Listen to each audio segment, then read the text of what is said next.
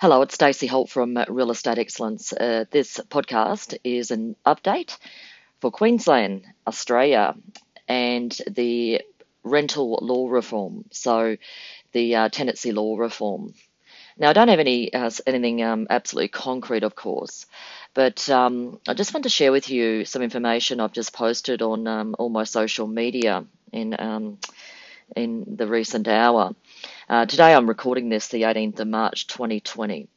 Now, we all know, no matter where you are, but of course, if you're in Queensland, which is you'll be listening, and outside of Queensland, most likely not, because I've declared it's for Queensland only.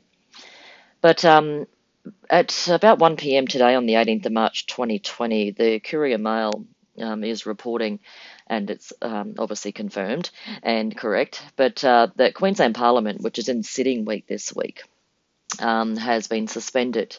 And I'm just going to quote part of the article. Parliament has been suspended in the wake of the coronavirus.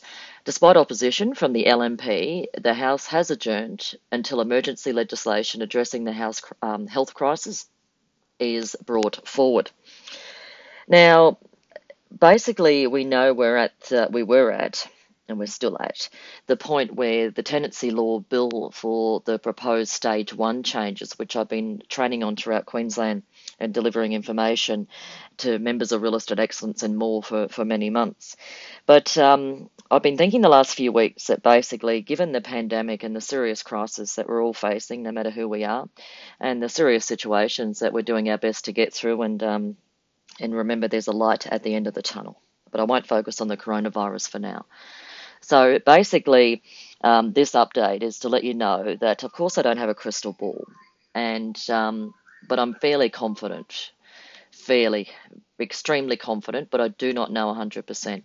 But I dealt very strongly, given the current environment and what's happening in the world, and particularly Australia, and then break that down to Queensland. I don't think the Queensland Parliament are going to have enough time during the remaining sitting period of this year, because we go to election, as you know, in late October 2020. So there's only X amount of sitting days. So basically, I think given the crisis and given the government focus, as they should be, on needed health and other legislation and amendments, given the sitting times and what they're facing as a government on behalf of us as taxpayers, I don't think they're going to have time.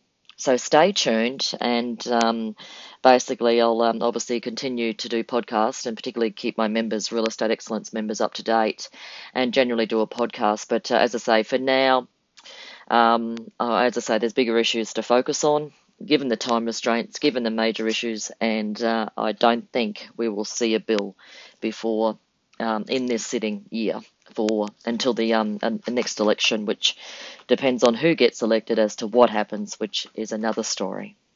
So just as I say, I wanted to give you a quick update today, the 18th of March 2020, in relation to the tenancy law reform in Queensland, and the bill was due any day and has been since earlier this year. But given it's not happened, very unlikely to happen, but let's see together.